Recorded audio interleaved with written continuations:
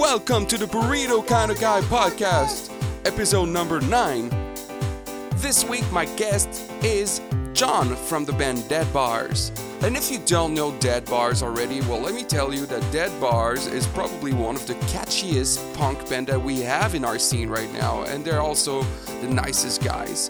It's cool to have a guest like John, who writes such catchy songs, to kind of realize that sometimes writing songs can be simple. It can be, oh, I just walk in the street and I notice that there's a very fat squirrel and I'm gonna write, there's a fat squirrel on the corner and it makes me scared. Oh my god, that's a bad example, but you know what I mean. You can write about simple stuff and it ends up being very great tunes in the end. So yeah, this week's sponsor is Dental Records.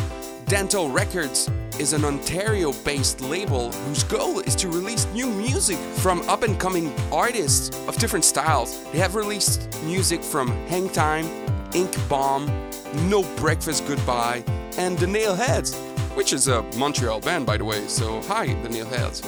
And they also released a compilation with bands from all around the world. You can find them on Instagram at Dental Records Canada or on Facebook at Dental Records Punk. So if you're looking for a new label, you're in a punk rock band and you're like, I want a label in Canada, and you'd like some help releasing your stuff, send them your stuff.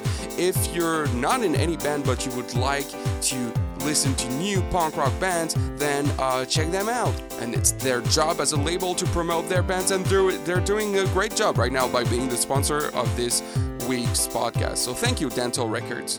And thank you for listening to this podcast. I hope you're having fun.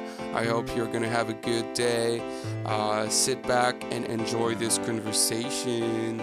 By the way, none of this is scripted, like the intro. Or maybe I should start writing down what I'm going to say in the intro. Maybe it would make me more professional.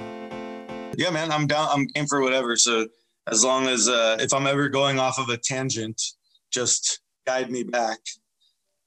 Maybe I will, maybe I won't. All right. So the first question I usually ask is, where were you born and what year were you born? But I found out that you were born on June 7th, 1987. Is that true? That's correct. Wow. I'm such a good researcher now. And I think you were born in New Jersey, were you? Yep. So born and raised in New Jersey. And I moved out to Seattle when I was 22. Why? How was it like to grow up in New Jersey? Which part of New Jersey did you grow up in?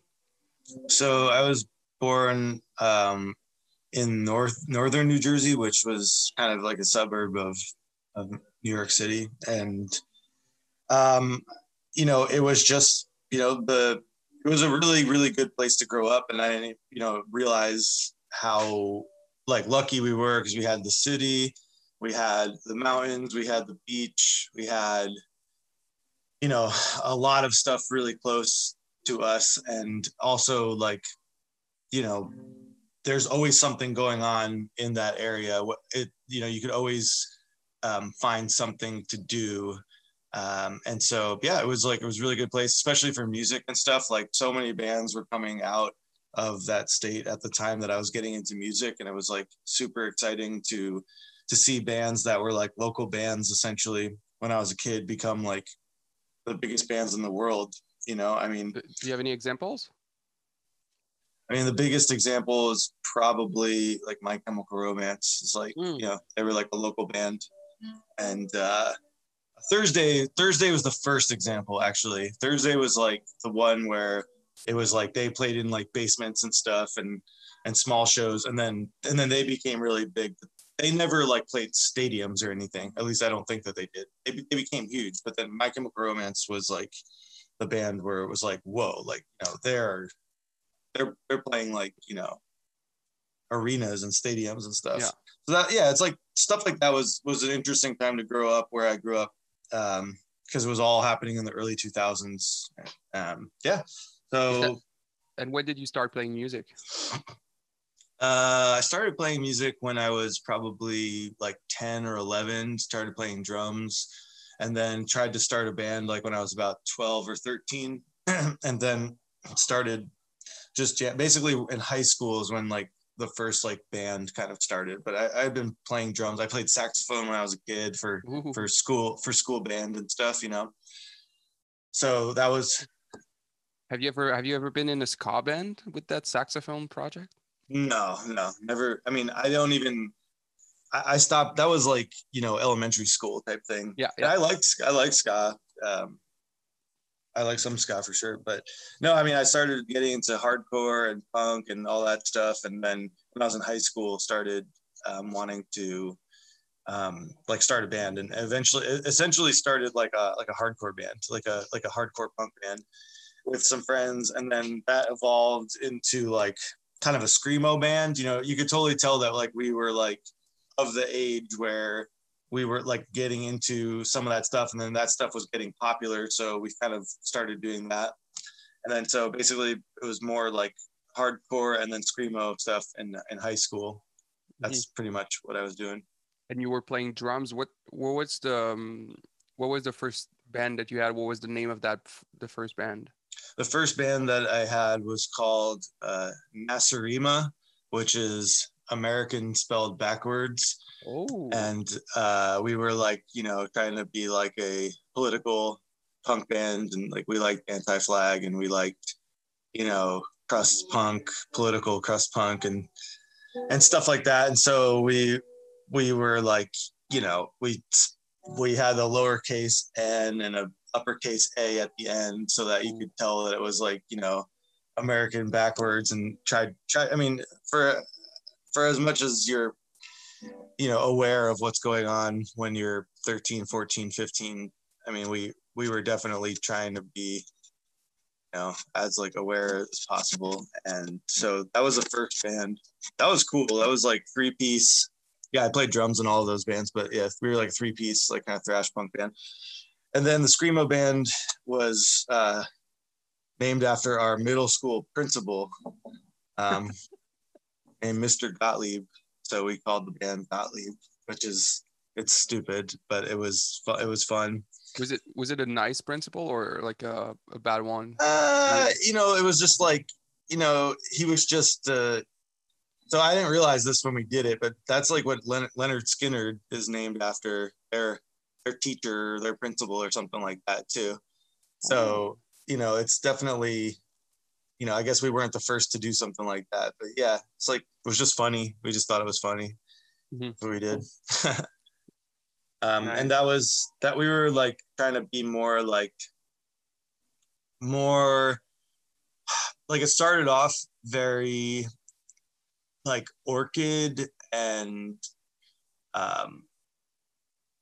like Q and Not You, and like kind of maybe the Blood Brothers and stuff like that. So like screamo, but like in the more like DIY screamo, and then it kind of evolved into like breakdowns and like shit like in like Under Oath like type stuff, you know, because we were getting into stuff like that.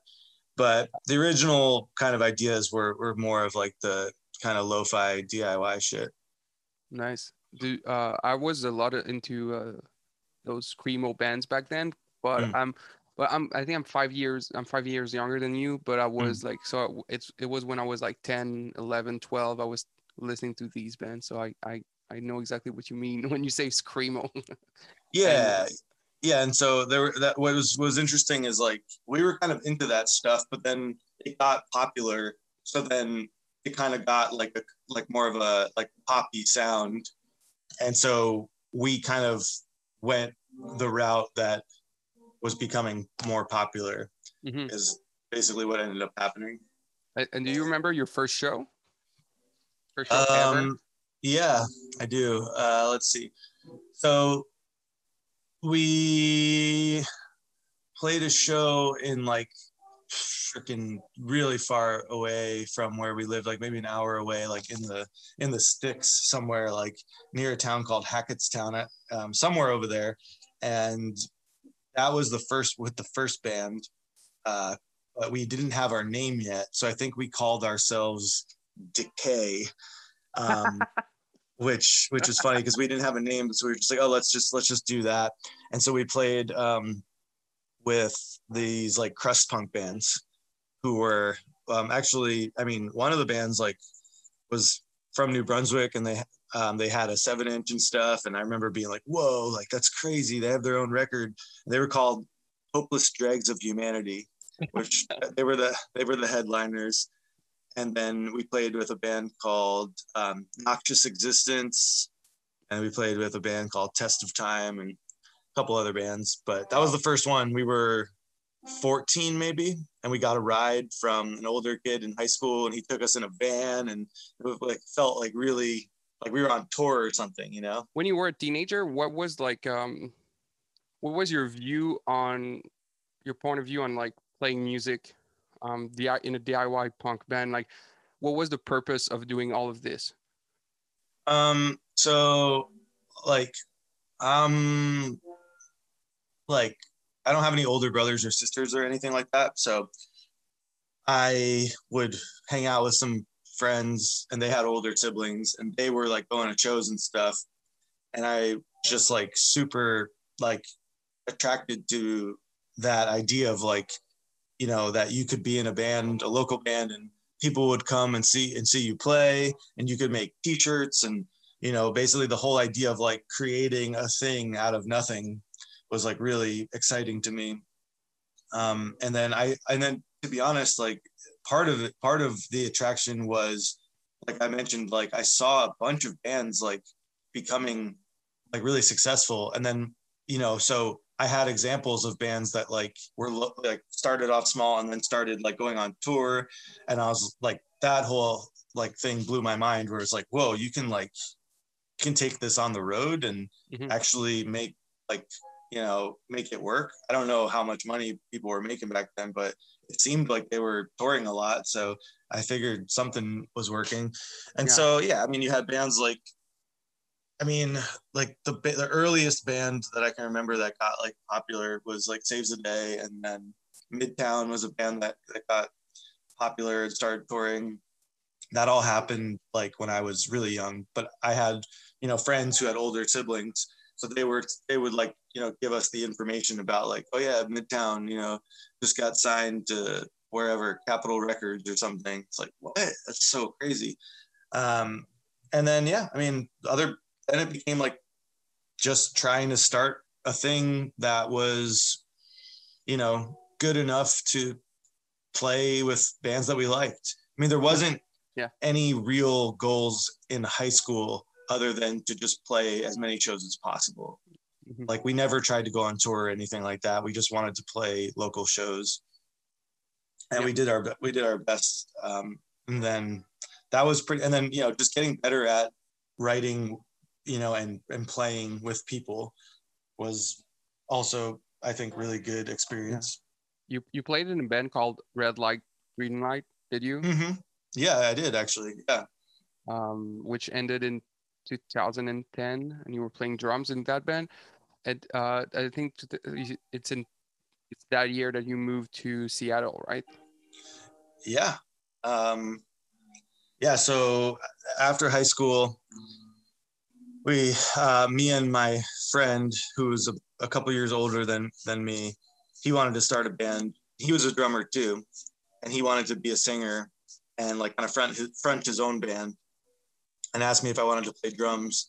And then we essentially started this band called Red Light, Green Light. And that was like really weird band because it was a mixture of basically every genre, which was fun. But there were things that were kind of like strange about it. But essentially it was like, there was pop punk stuff. There was like hip hop. He kind of like was like rapping and screaming and stuff. And then there was like hardcore kind of elements because there was like breakdowns. And, you know, so it kind of was like a lot of different genres mixed together, but it was super fun for people live. I don't think it translated as well on recording, but that band was really good experience because that's the band that I played a lot more shows in, and we went and did a lot more out of town stuff. Not really a lot of tours. We did some touring, but not really. We did a lot of like down the coast and, you know, East Coast, down and back, and we did a lot of regional stuff. but we got to play, I played with, a lot of different bands from like, pop punk bands like I Am the Avalanche to like, we played with Every Time I Die and The Bronx, and we played with, nice. The, this like a bunch of Jersey bands that we loved, like Folly and Houston Calls and Hidden in Plain View. And we played with Banner. We played with, basically every type of band. Yeah. We kind of played with. I forgot to ask, but did you take drum lessons back when you were a teenager, or did you just learn by yourself? Not when I was a teenager, but when I was really, really young, like before I started in any bands or anything like that, when I wanted to get a drum set, like, so I was probably like 9, 10, 11, something like that, before middle school. I took about a year, maybe 2 years of drum lessons. I'm not sure, but it was like on and off. And so, but then I was just like, I don't want to take lessons. I want to start a band, Yeah. So I kind of resisted the whole like doing things properly, which I kind of wish that I did, because I'd be a lot better drummer if I did. And I didn't stretch, and so I have all these tendonitis problems and stuff. And so, if I were to give any advice to people, I'd say if you have the opportunity to take lessons, definitely do that. And then you can always, especially when you're young, right? When you're young. Yeah, so that was, there was a good experience, but I learned way more playing with people than I did at drum lessons, like a lot more. For me personally, that was my like. Yeah. And you moved to Seattle. What did you do right after high school? Because there's a gap between high school and when you moved to Seattle. Did you go to? I went to. Yeah, so after high school, that's when I started that band Red Light Green Light, like summer after high school. But I was also going to college at the same time, and so that band Red Light Green Light existed my whole time in college, which was. What did you study at college? I did history and humanities and art and stuff, and so my like major is humanities and history, cool. which was great. And like I think I work in a museum and stuff now, so like the whole that kind of world, is stuff that I'm interested in, and that kind of led me to the museum world. But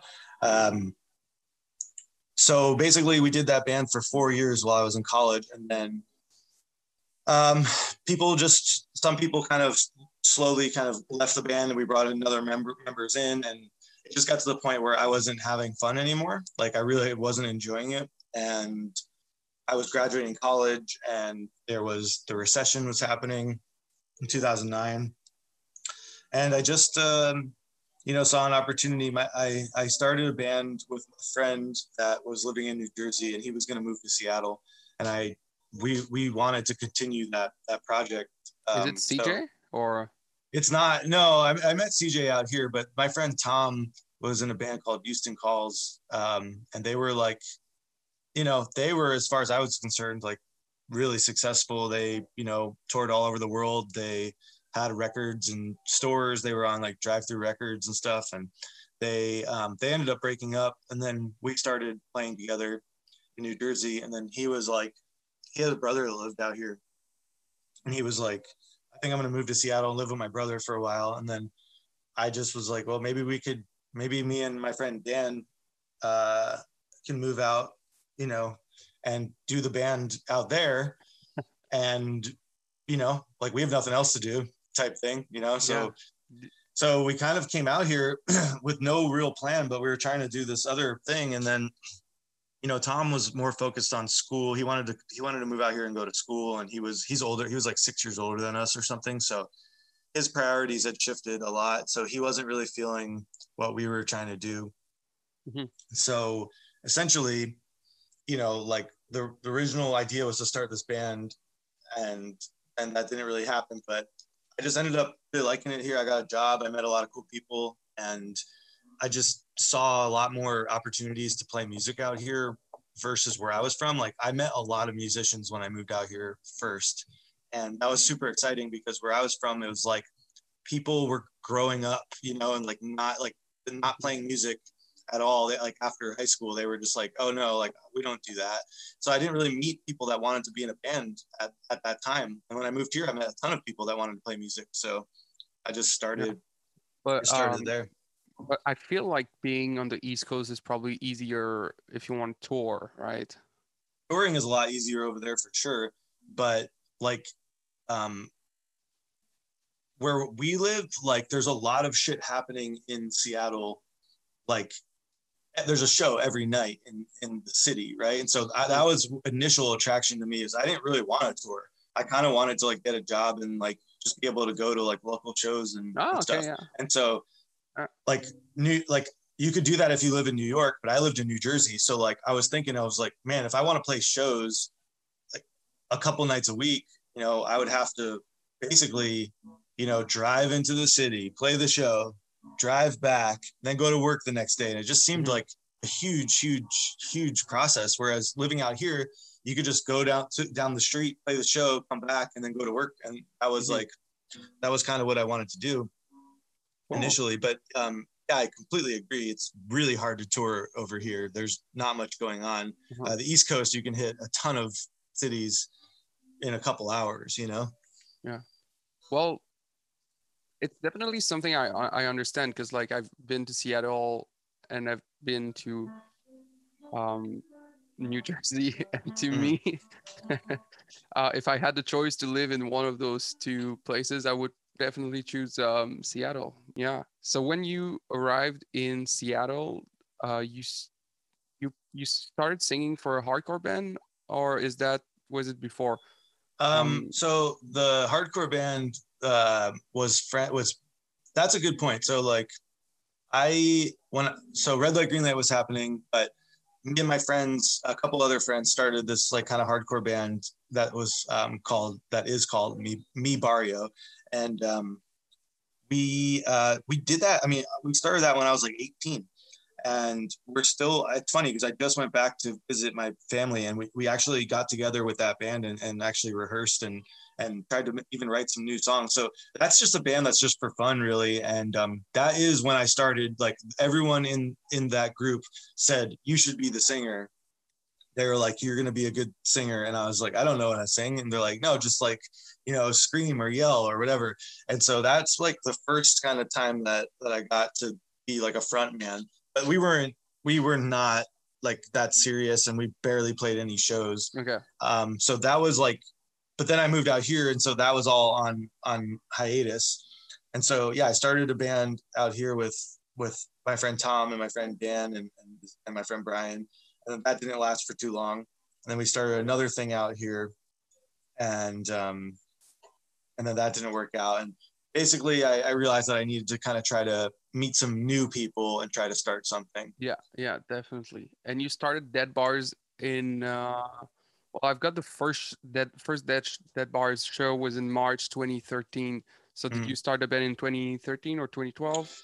So what ended up happening was when I moved out here, I had a lot of free time on my hands because I wasn't doing much. It was a new city. I didn't know too many people, and I was really eager to try to learn a new instrument. So I kind of just out here at 22 or 23 started learning, kind of picking up a guitar and trying to like learn how to play. And so basically from like 2010 to 2012, I kind of just like learned how to play guitar and was just kind of writing some songs just to learn how to do it. And those, I didn't know what it was. It didn't have really a name. But it was just like, oh, these are some songs that I wrote. And then, like I said, I was trying to play drums in a bunch of different bands. And what ended up happening is I ended up joining a band that was kind of like a alternative kind of like they sounded like a classic rock band is kind of like what it sounded like. It was like shit that your parents would probably be into, but it was good. I liked it a lot. It was kind of like throwback to the 70s and like kind of had some 60s vibes and stuff. So maybe garage rock or something is what I would call it, classic rock. And then we ended up recording a thing, and then I really liked it, and we pressed a record and stuff. And then you know, I mean, like, you know how it goes. It's like you put out a record. It's like, cool, like, let's go out of town. Let's play some shows. Let's try to promote this thing. And then they were like, you know, one of the singers, the lead guitar player and the singer was just like, yeah, I don't know if I want to do that. I kind of just want to go back to school and marry my girlfriend. And I was just like, what the hell am I doing this for? Like, this doesn't make any sense. You know, like there's always like, you know, you start a band, you record, you put out a record, you go play shows. And then if it doesn't work out, then you move on and do a different band. But like, I felt like we never really pushed that project. So it was at that point that I was like, I'm starting my own band where I am able to basically kind of like, you know, set the tone and like set the goals kind of for what we're going to do. And so that's when I was just like, I had all those songs that I wrote, you know, all those early songs that I was doing for the past 2 years before, Party at My House, Funhouse Monday, all those early Dead Bars songs. And then I just showed them to the people that I worked with. And the first show was all. And where were you working back then? I worked at the same place. Oh, really? So you've been working at this museum for a long time? Yeah, I've been there for like 11 years. That's awesome. By the way, I used to be not a big fan of museum, but now I am. And I think it's the Museum of Pop Culture, right?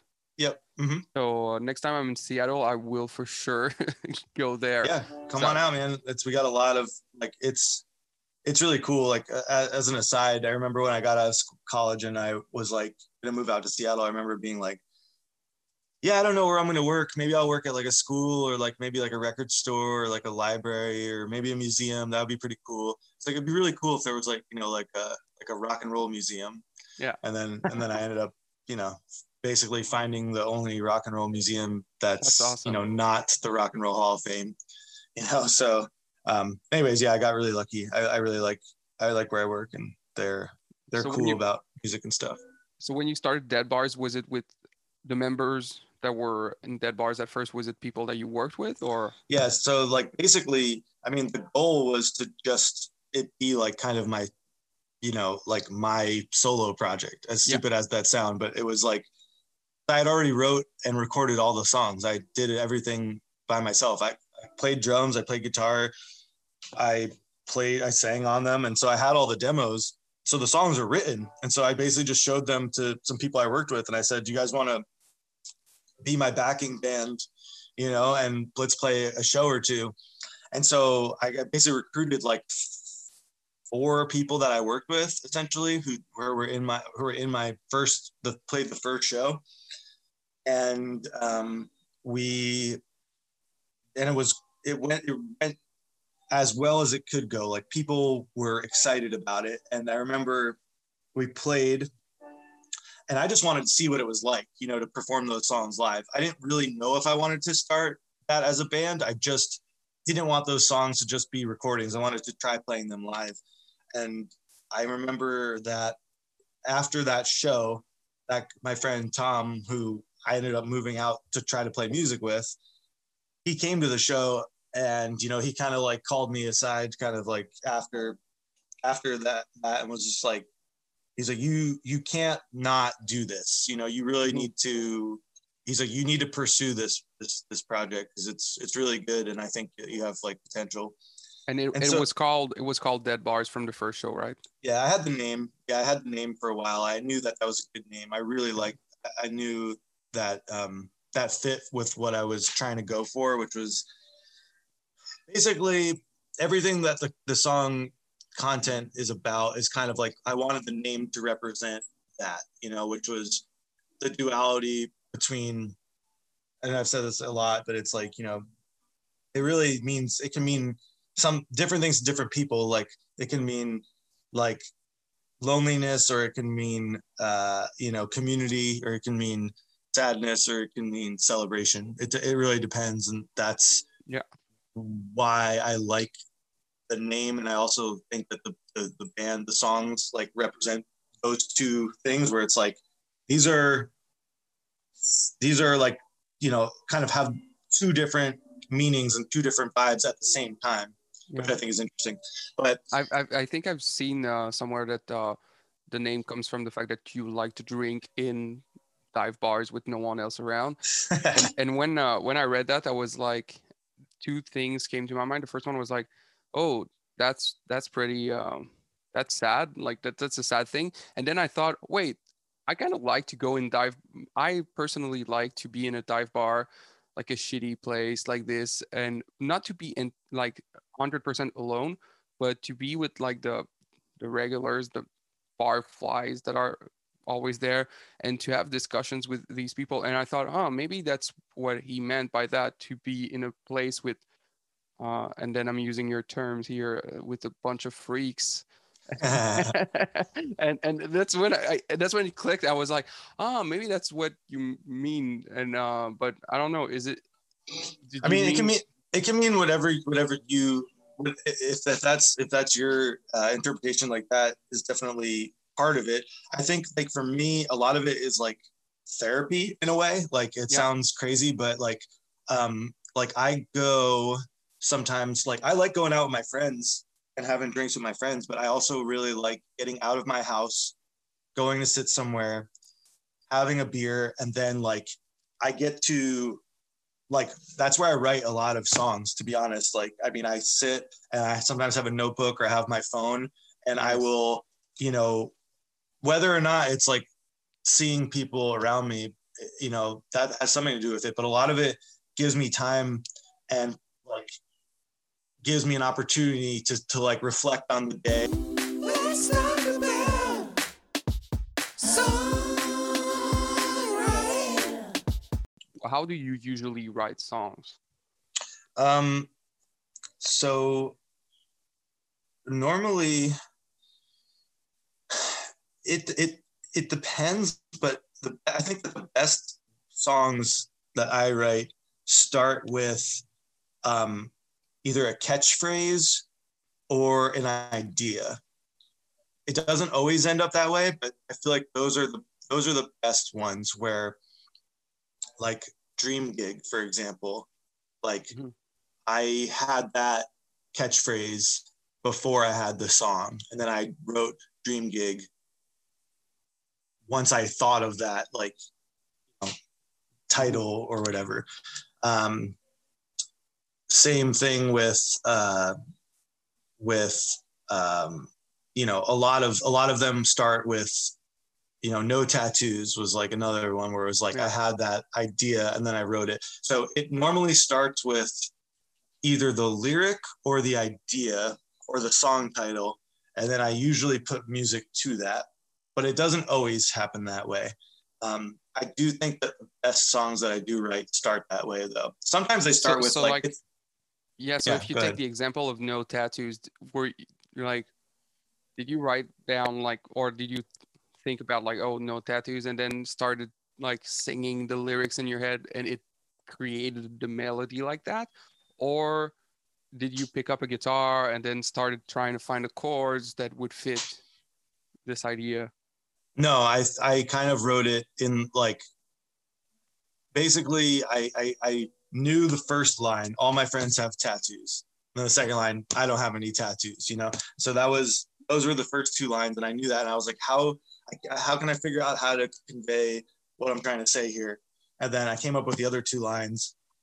And so then I wrote the melody and the progression like over like, or afterwards. But yeah, I mean, I a lot of times it starts with finding a place for the chords over the melody, or a lot of times I have the melody in my head before the progression. I very rarely write a progression and then add words to it. Yeah. Normally it starts with the words that have a singing quality to them.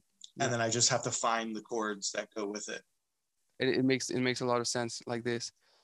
In you spoke also of Dream Gig,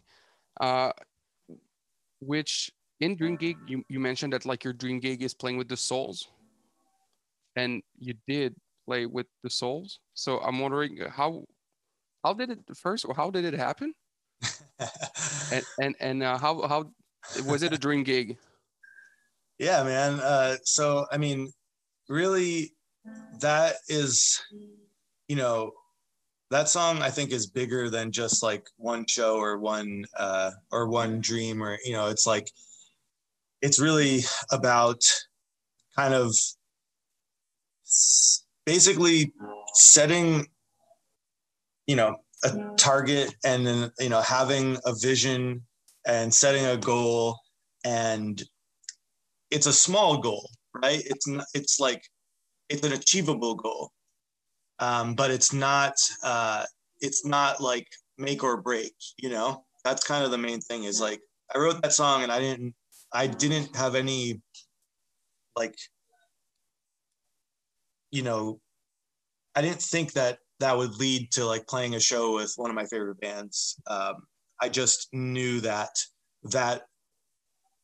I remember thinking when I was a kid that if I could play a show with the Bouncing Souls, like that would be like, I would feel like I was, getting to another level, because like where I grew up, like they were like, I mentioned Thursday and My Chemical Romance, and yeah, those bands got super fucking popular and stuff, but the Bouncing Souls were there before them and they're there after them. They just are, they're like, they are so important to that scene, and everybody can relate to their songs and their music and their style, and like hardcore kids are into them, and pop punk kids are into them, and emo kids are into them, and young kids are into them, and old guys are into them, and old people and guys, girls, whatever. It's like they are super relatable, and that was always my goal, was to have a band like the Bouncing Souls, not necessarily their music, but just like something that everyone can enjoy and everyone can relate to. Yeah. And so that show, honestly, like, I mean, it's just like 15 years of talking to them, kind of like, I mean, I've been around that band for 15 years, kind of. So you know them personally? I mean, now, yeah, I mean, I would say that like they would, if you said, do you know John from Dead Bars? Like they would say, yeah.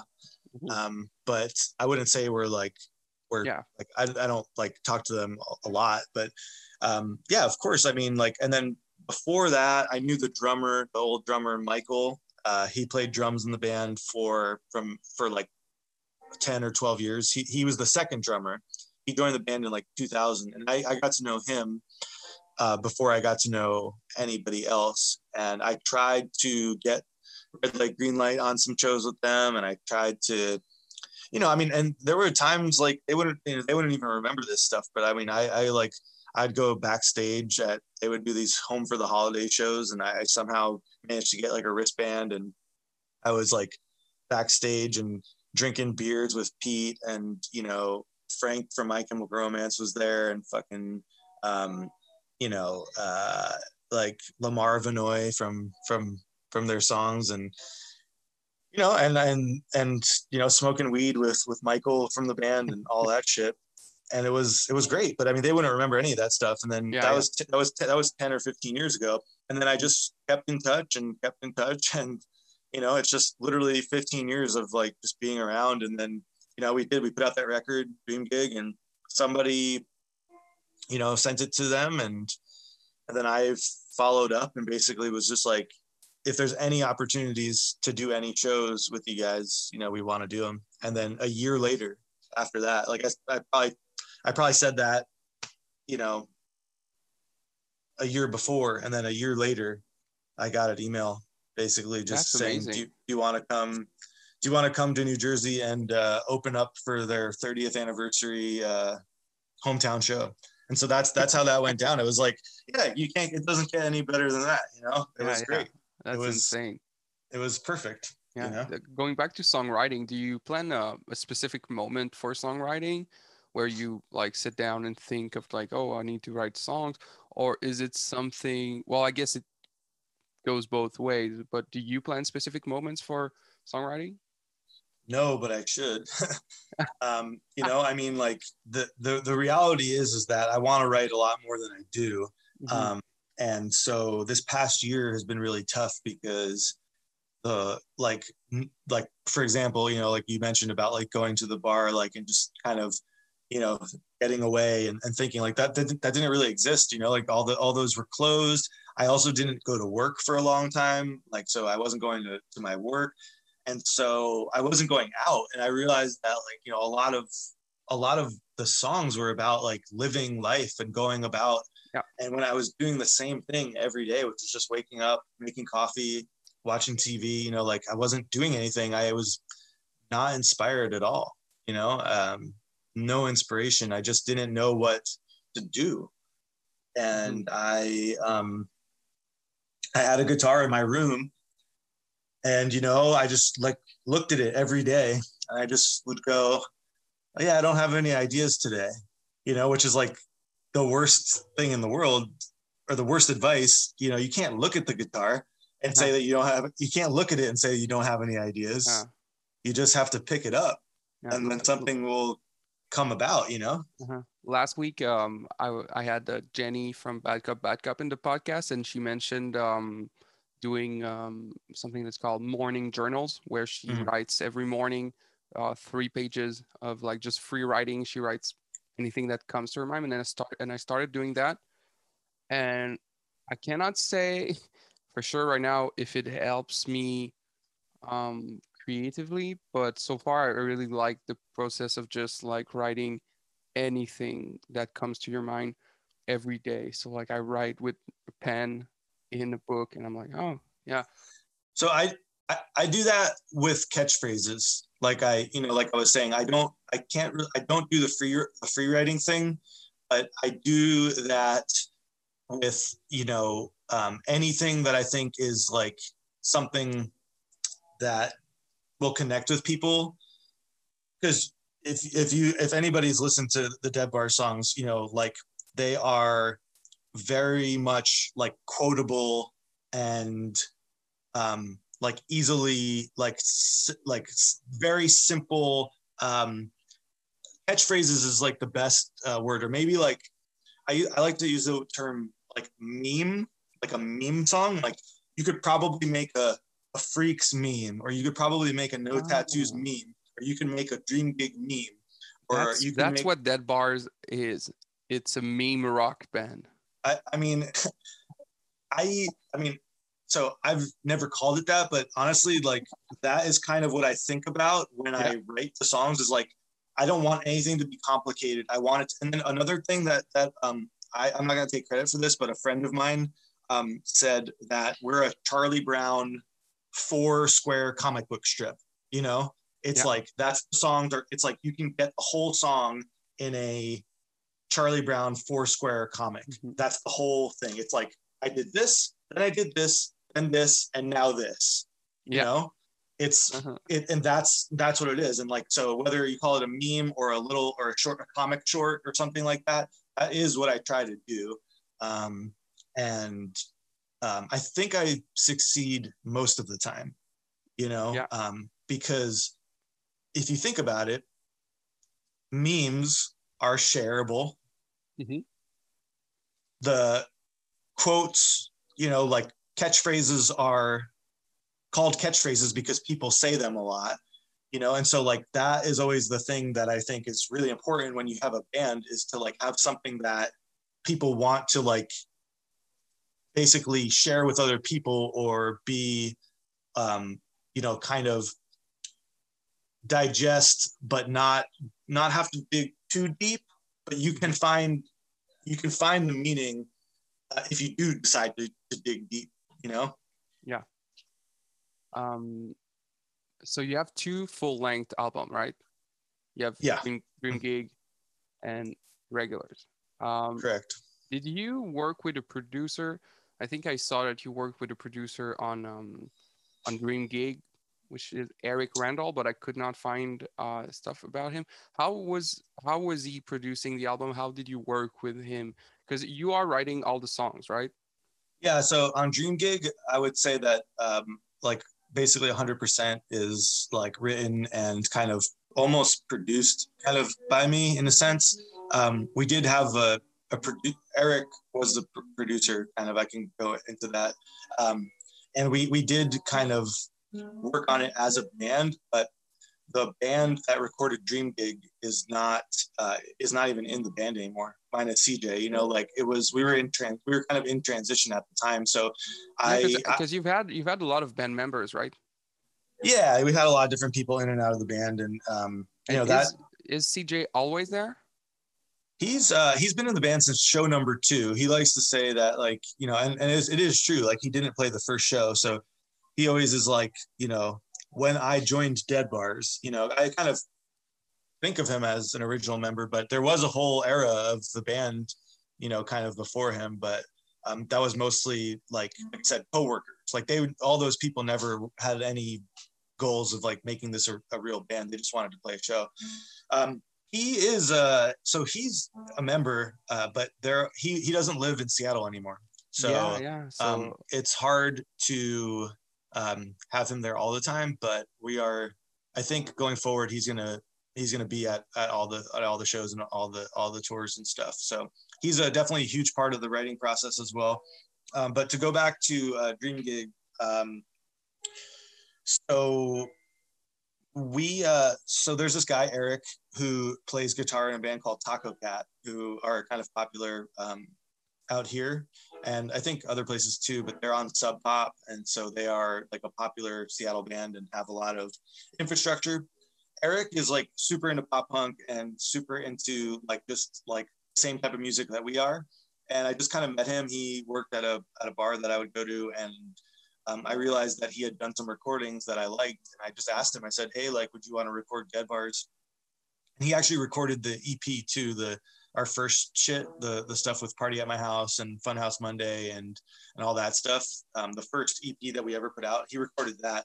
So then when it came time to do Dream Gig, I just, you know, it was like, don't fix what's not broke, you know, just go to the same person that recorded us the first time.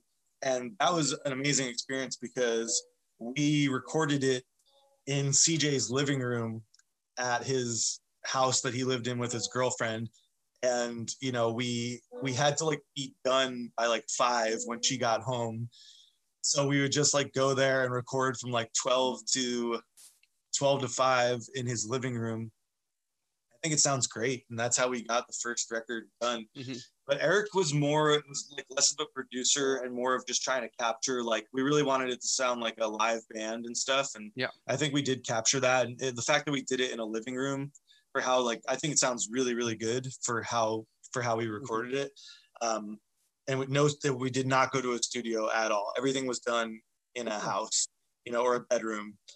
Well, it's very well done because it sounds like it sounds DIY, but it sounds like good DIY, not like. Mm-hmm.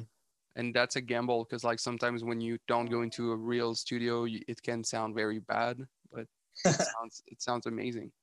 I appreciate that. Yeah, no, I'm really proud of that record, and I'm even more proud of it that we, you know, did it in the way that we did it, and the fact that, like, if you listen from front to back, it really like has that whole story arc, you know, which I love. That was, you know, for lack of a better term, like, you know, it's kind of like a musical, you know, it's like it could be a musical if somebody wanted to do it.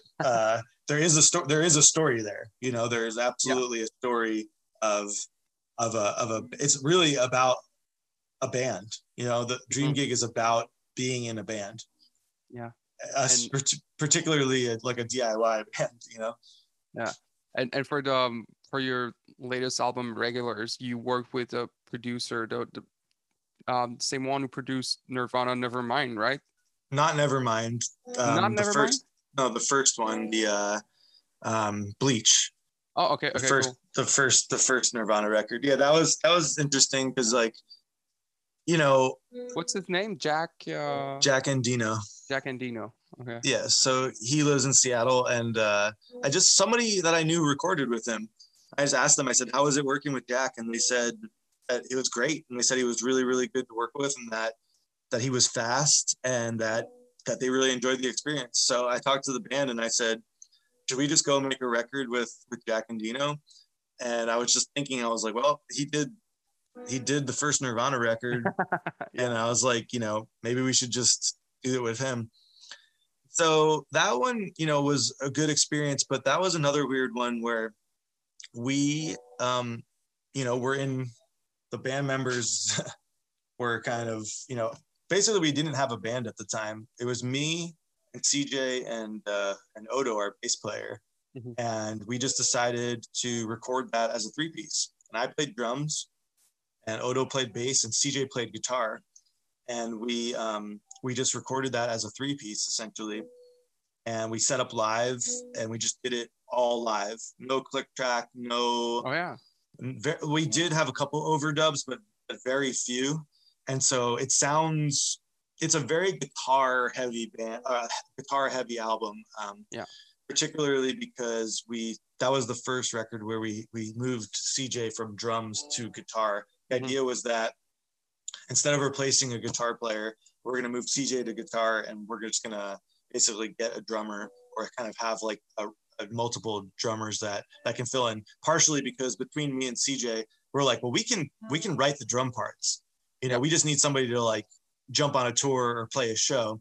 But what we really need is a great guitar player. CJ's a great guitar player. So he stepped into the guitar role and really that's how that record, and I am happy with that record, but I think it doesn't have that same story arc that Dream Gig has. I think there's some of it there, like the regulars, and then having a song, I'm a Regular, and then having some of it be that. So I think Dream Gig is like a story of like a working band kind of, and Regulars is kind of a story of like, after you get back from tour or after all of that kind of ends is kind of where Regulars is at right now. So yeah, I like storytelling in this stuff. And I like world building, creating a world within a world. And to work with that producer, did he make any changes in the songs, or how did it go? His philosophy was not really making changes. We didn't do that much pre-production, so we didn't really send him anything. He didn't really know what he was getting into. So when we went in there, we just kind of played the songs, and he basically just tried to capture us playing the songs. Okay. And there was a couple times where he would add some input, but mostly his goal was to just get gnarliest guitar sound, the best drum sound, and the best takes possible. And that really was what he was trying to do. And that was pretty much it. He really liked what we were doing. And I think that he was excited that we were like just being a live band, because like that's what he was used to. He actually said when we set up that, because he recorded a Zeke. Have you ever heard of Zeke? I don't think so. They're like kind of sound like Motorhead meets like NoFX or something. It's like a punk band, but it's like super fast and heavy. And so he's recorded a lot of Zeke albums. And that's what he said when we first showed up. He was like, cool, you guys want to record live? He's like, we'll set you up like how I set up Zeke. And so that's I guess the sound we were going for. Nice. But no, I would definitely record with him again. Yeah. The new Lost Love album, which will come out in a month and a half, because I'm trying to figure out when this podcast will be out. It's all been recorded live, and it's the first time we do this. Nice. I really like the experience. There's it sounds more. There's a sense of urgency in the songs, and I really dig it. That's kind of my that's been my philosophy this whole time too. Is really just capturing the band as is. And we've been very resistant to we purposefully leave in mistakes and stuff. For better or for worse. There are bad mistakes and there are good mistakes. I feel like we leave in good mistakes, but I think that has character. You can't replace that. If there's a string that bends in a particular way, like that's beautiful. Like that's a moment of a guitar player, like basically like being real, you know, and like we captured that moment. You can't recreate that. So to go back and like fix it and make it perfect, you know, is not really what we've been into. But I don't know if that's helped us or hurt us, really. I'm not really sure. I mean, we don't sound like other bands because we choose to do that, which I think is a positive. But I think that because of that, I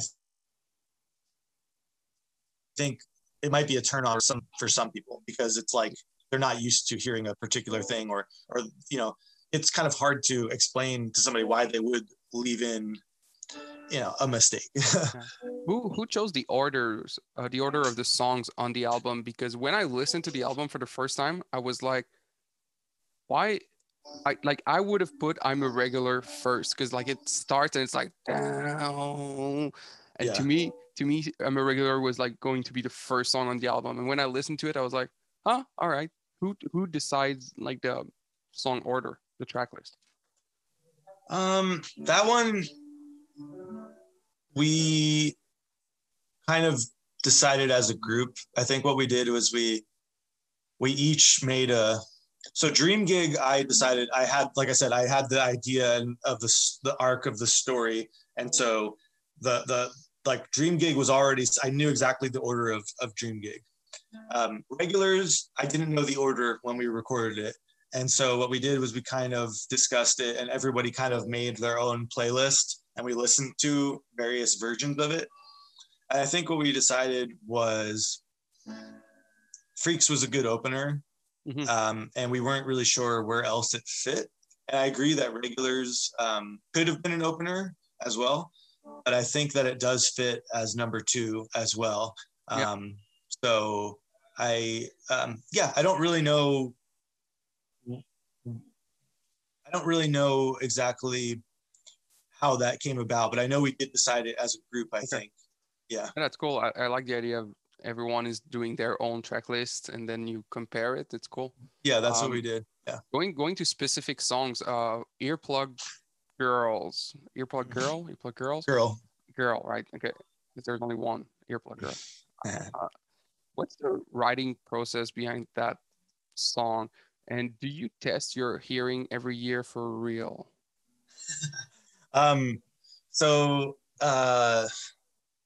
That's a real story. I mean, it's like, you know, that's like one of those things where like you do test your hearing every year.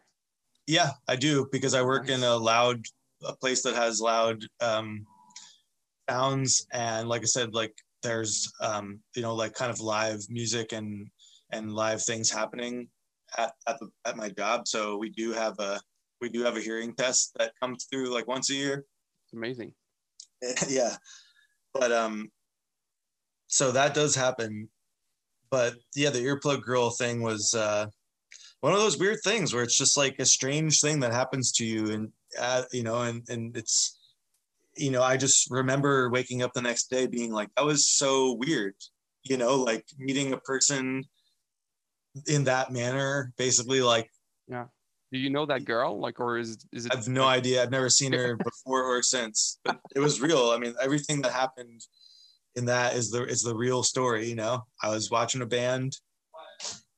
I was putting my, you know, fingers in my ears because it was so loud, and I got a nudge on my shoulder, and she took out one of her earplugs and gave it to me, which is pretty disgusting. But I remember just being like, that was cool. And then I think I tried to talk to her, and yeah, she moved on. Yeah. But that's, I mean, that almost sounds romantic. It's on the borderline between romance and something totally disgusting.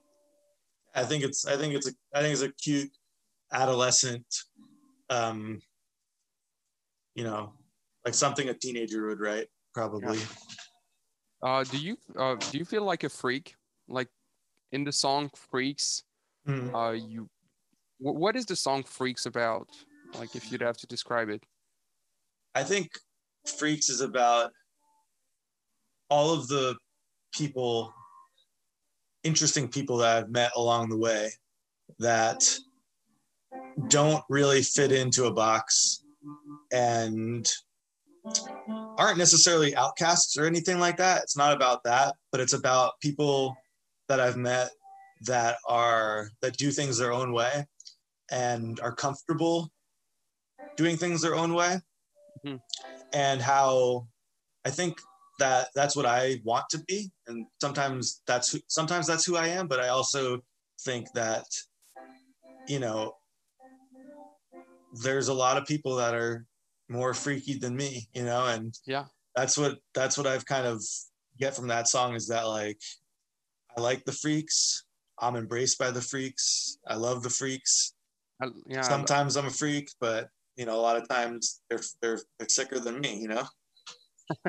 I like it because like usually freak is negative word, but in this, I feel like with this song and like this whole vibe, it sounds like, yeah, we're freaks. It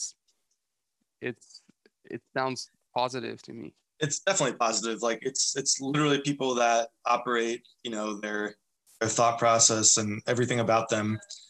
You know, it's people at a Dead Bar show aren't necessarily the cool kids. Mm-hmm. You know, and that's the biggest difference, is like, we're not really the cool band. Yeah. You know, we're kind of the band, like sometimes people call us like the everyman's band, you know, or whatever. It's like, it's something for everybody. Like we have, you know, there are like nerds, you know, we have like literal nerds that show up to the shows, and, you know, we have like guys and girls and, you know, like career people, like people that like are lawyers and stuff. And then just freaking hardcore, like alcoholics, you know, like it's a weird mix. Yeah.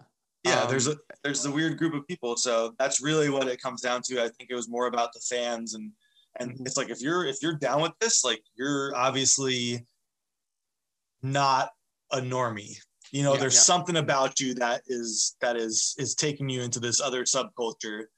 And so that's really what that's about. And the last song that I want to talk about is Pink Drink. Which Pink Drink are you talking about? Pink Drink is basically the story of that is we went to play Awesome Fest a bunch of years ago in San Diego. I don't know if you're familiar with Awesome Fest, but yeah, it's heard about it, small, very small punk festival ran by some cool people down in San Diego, and Dead Bars played, and we played, I forget, some night, and then later in the evening we went to go see this band Drag the River, which is John Snodgrass and Chad Price from All, and we were watching them. They're amazing. They were so good. And just at some point in the set, you know, John Snodgrass was like, you know, we're having a good time, but we need, you know, we're feeling thirsty. We need some shots, you know. Can anybody, you know, get us some shots? And then he was like, but none of that clear stuff, none of that brown stuff. He's like, we're too old for that shit. He's like, we need something that's like red or blue or pink. And he's like, if you know what we're talking about, that's the type of shit that we want. So like, I was with CJ, he fucking looked over at me. He's like, I know exactly what to do. So he went over to the bar and he ordered something like, you know, it's just like mixed drink shit. Yeah, I got this. It's called Tequila Rose, strawberry cream. It's technically, I don't think it doesn't taste like tequila at all. We call it pink tequila here. And it's when I heard Pink Drink at first, I was like, oh, it reminds me of pink tequila. But I know exactly what John Snodgrass meant by that. I don't want to drink a shot of Jameson on the stage. I want to drink pink tequila. And like basically it's like, I just want to have fun is what he's talking about. That's what it comes down to, you know. And so, and somebody wrote this in a review of us, and I thought it was perfect. And I'm going to quote it because I think that it sums it up really well, which is, you know, Pink Drink is taking your medicine with a spoonful of sugar, you know. And I thought that was like pretty perfect, where it's like, you know, you can only keep this lifestyle up for so long, you know, and sometimes it catches up with people and sometimes it doesn't. But at least this will buy you one more day, you know. Put a shot of Jameson down, pick up the pink drink, and you might live another day, you know. Now we're at the part where we're gonna talk about creativity. What is creativity to you, and how would you describe it to someone who has never heard of creativity before? And also, I'm looking forward to hear you talk about creativity, because you write songs, but you also work in a museum, so maybe you have a different perspective on what is the concept of creativity. I think being creative is thinking about the bigger picture. When it comes to a band, I think it's really important to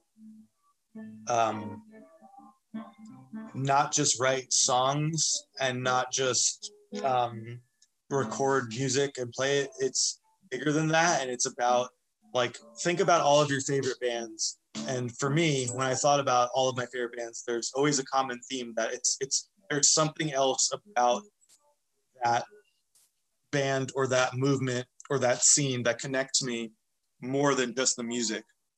And that has all to do with authenticity, you know. So like, you can't fake it, you know. You can't fake this shit, because people will see right through you, you know.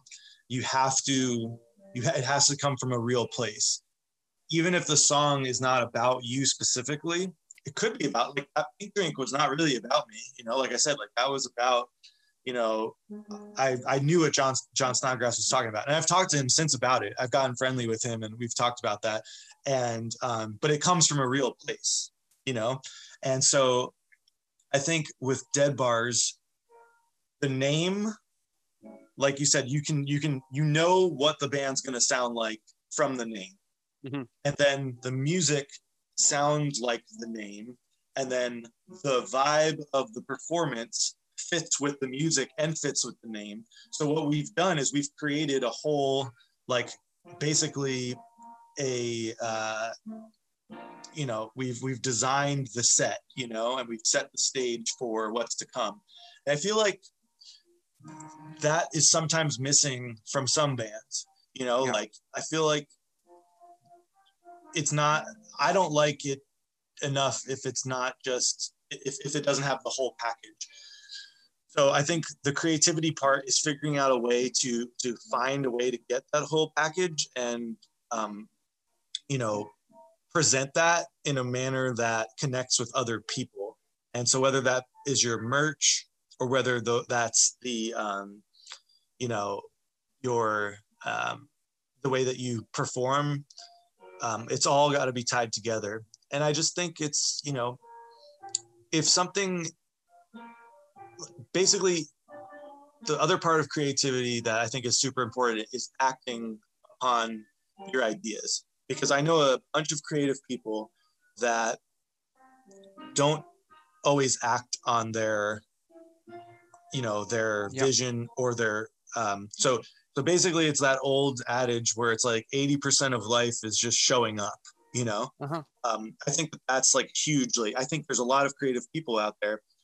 I'm not any more creative than the guy at their house at home that's playing guitar in his room.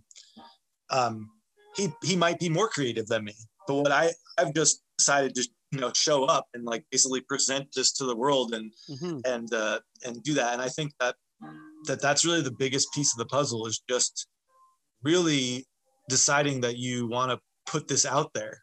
It's not about the creativity itself. It's about making the decisions to put in the work. Really, it's so much work, you know. Yeah. Do you think everyone has a creative potential? Yeah, I do. I definitely do. I've met so many people who you think are one-dimensional, and then all of a sudden you like get to know them a little bit, and you're like, wow, like you are like amazing, and like it can be something totally different. You know, it could be somebody that is a gardener or something, you know, that has a home garden, and like I think that is really creative, you know, like people that create their own like spaces, or somebody that is really good at, you know, woodworking or carpentry or something like that. Obviously that's creative, but some people might view that as, utilitarian. It's like, no, I'm not creative. I just need to, I know how to build tables. So I built the table, but it's like, no, there's a creative side to you. And I think like I like watching movies a lot. And I think like analyzing movies, and some people do this with books too, obviously, but like that is always super interesting to me because I'm not really I like being entertained, but I also like studying things critically and being challenged. Being challenged. And then, so that is like a creative exercise too, because it's not just about entertainment. It's about, getting into the artist's head and then using some of those techniques in your own stuff. Yeah. Because everything is I'm convinced that everything is borrowed. I mean, like there's no original ideas. I don't think. I mean, everything is connected. There's a spark from something else, and you've borrowed an idea from somebody, or you've heard the lyric from somebody that then sparked this, or the chords are the same and you just happen to do them in a different way, and all of that. I think you're right. I think everything is borrowed. I think it's one of the main points of what the key to creativity is you take all your influences, everything that inspires you, and then you put it all together. And being creative is being able to make the right connections, right links to create something which hasn't been created before. Exactly. And that's what I'm saying is like everyone has that ability, I think. And a lot of people, the only reason that some people don't present as creative is because they just choose not to put in the work. That's all that it is. It's just like a lot of people, I can tell I think some people it comes very easily to them. But some, it takes work, and there's nothing wrong with that. I don't think there's anything wrong with like, you're not less creative because something is harder for you to do. Yeah. You're not less creative. Like you might be more creative because it's hard for you to do. I feel like part of the reason why Dead Bars sounds different is because I don't know how to play guitar. I don't know how to sing.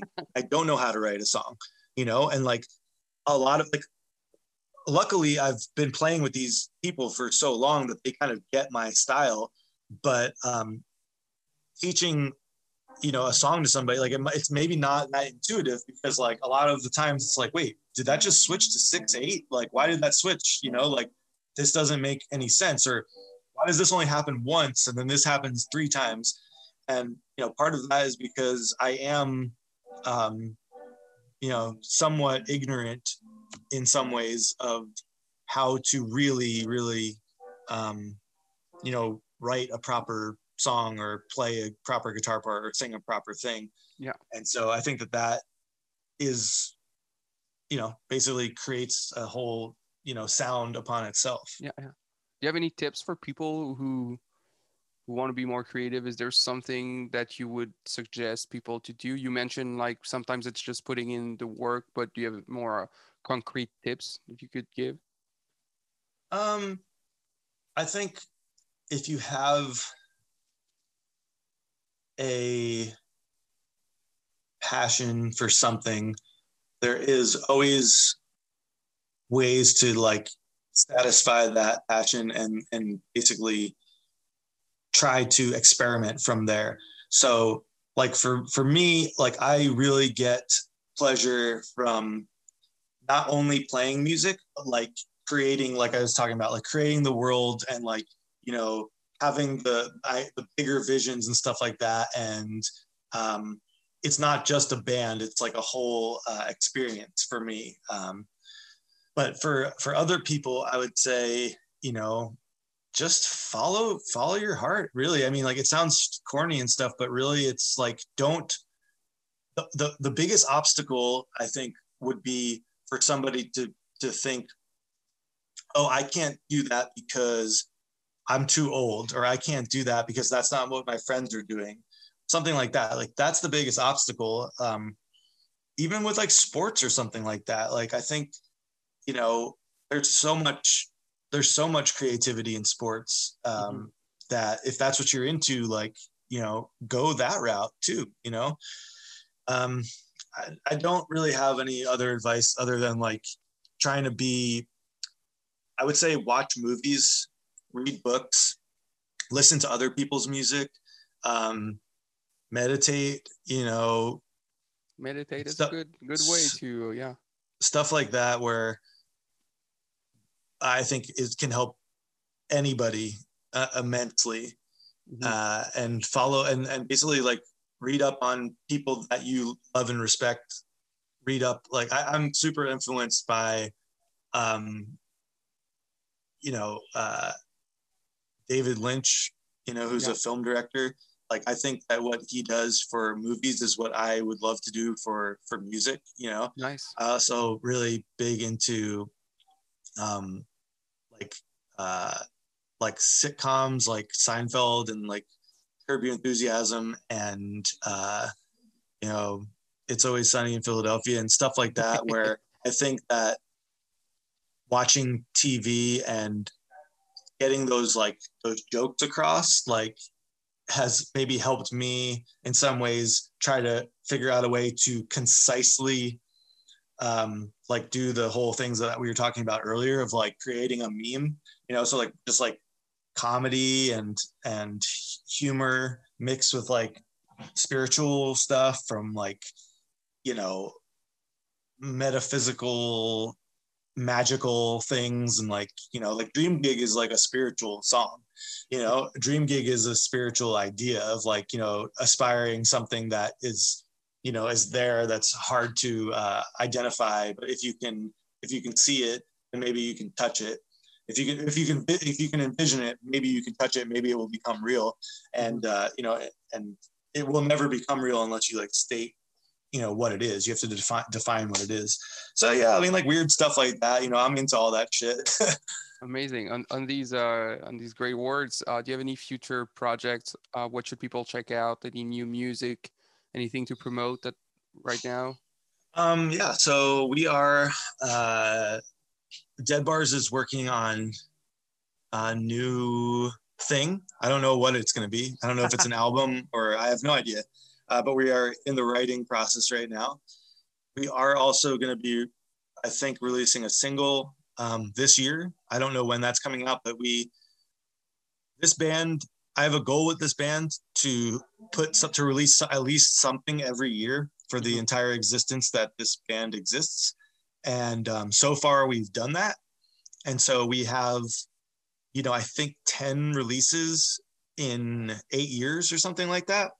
And so even last year we released a live album. We also released a split 7-inch last year. So this year we're, I think, going to do a single. So that will be out hopefully this fall. And so I'm excited about that. I think it's, it's like a new chapter of what's going to be coming.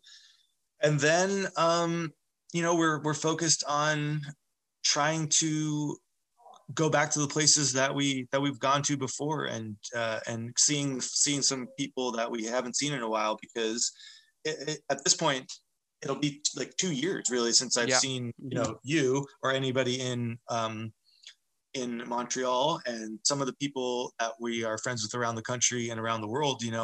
We have to, our focus is to basically like say, hey, we're still here. Yeah. I feel you.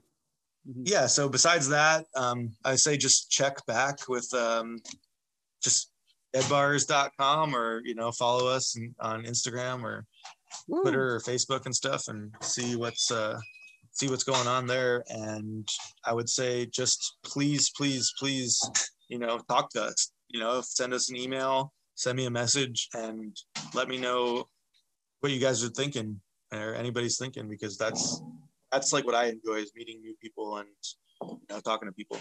Yeah, it's the same thing for me. That's the thing I like the most about playing shows, meeting new people all the time, which is not something we have done in a while. So yeah. All right. Thank you so much, John. And thanks. I can't wait to play a show with you in the future at some point soon. We will sooner than later, for sure.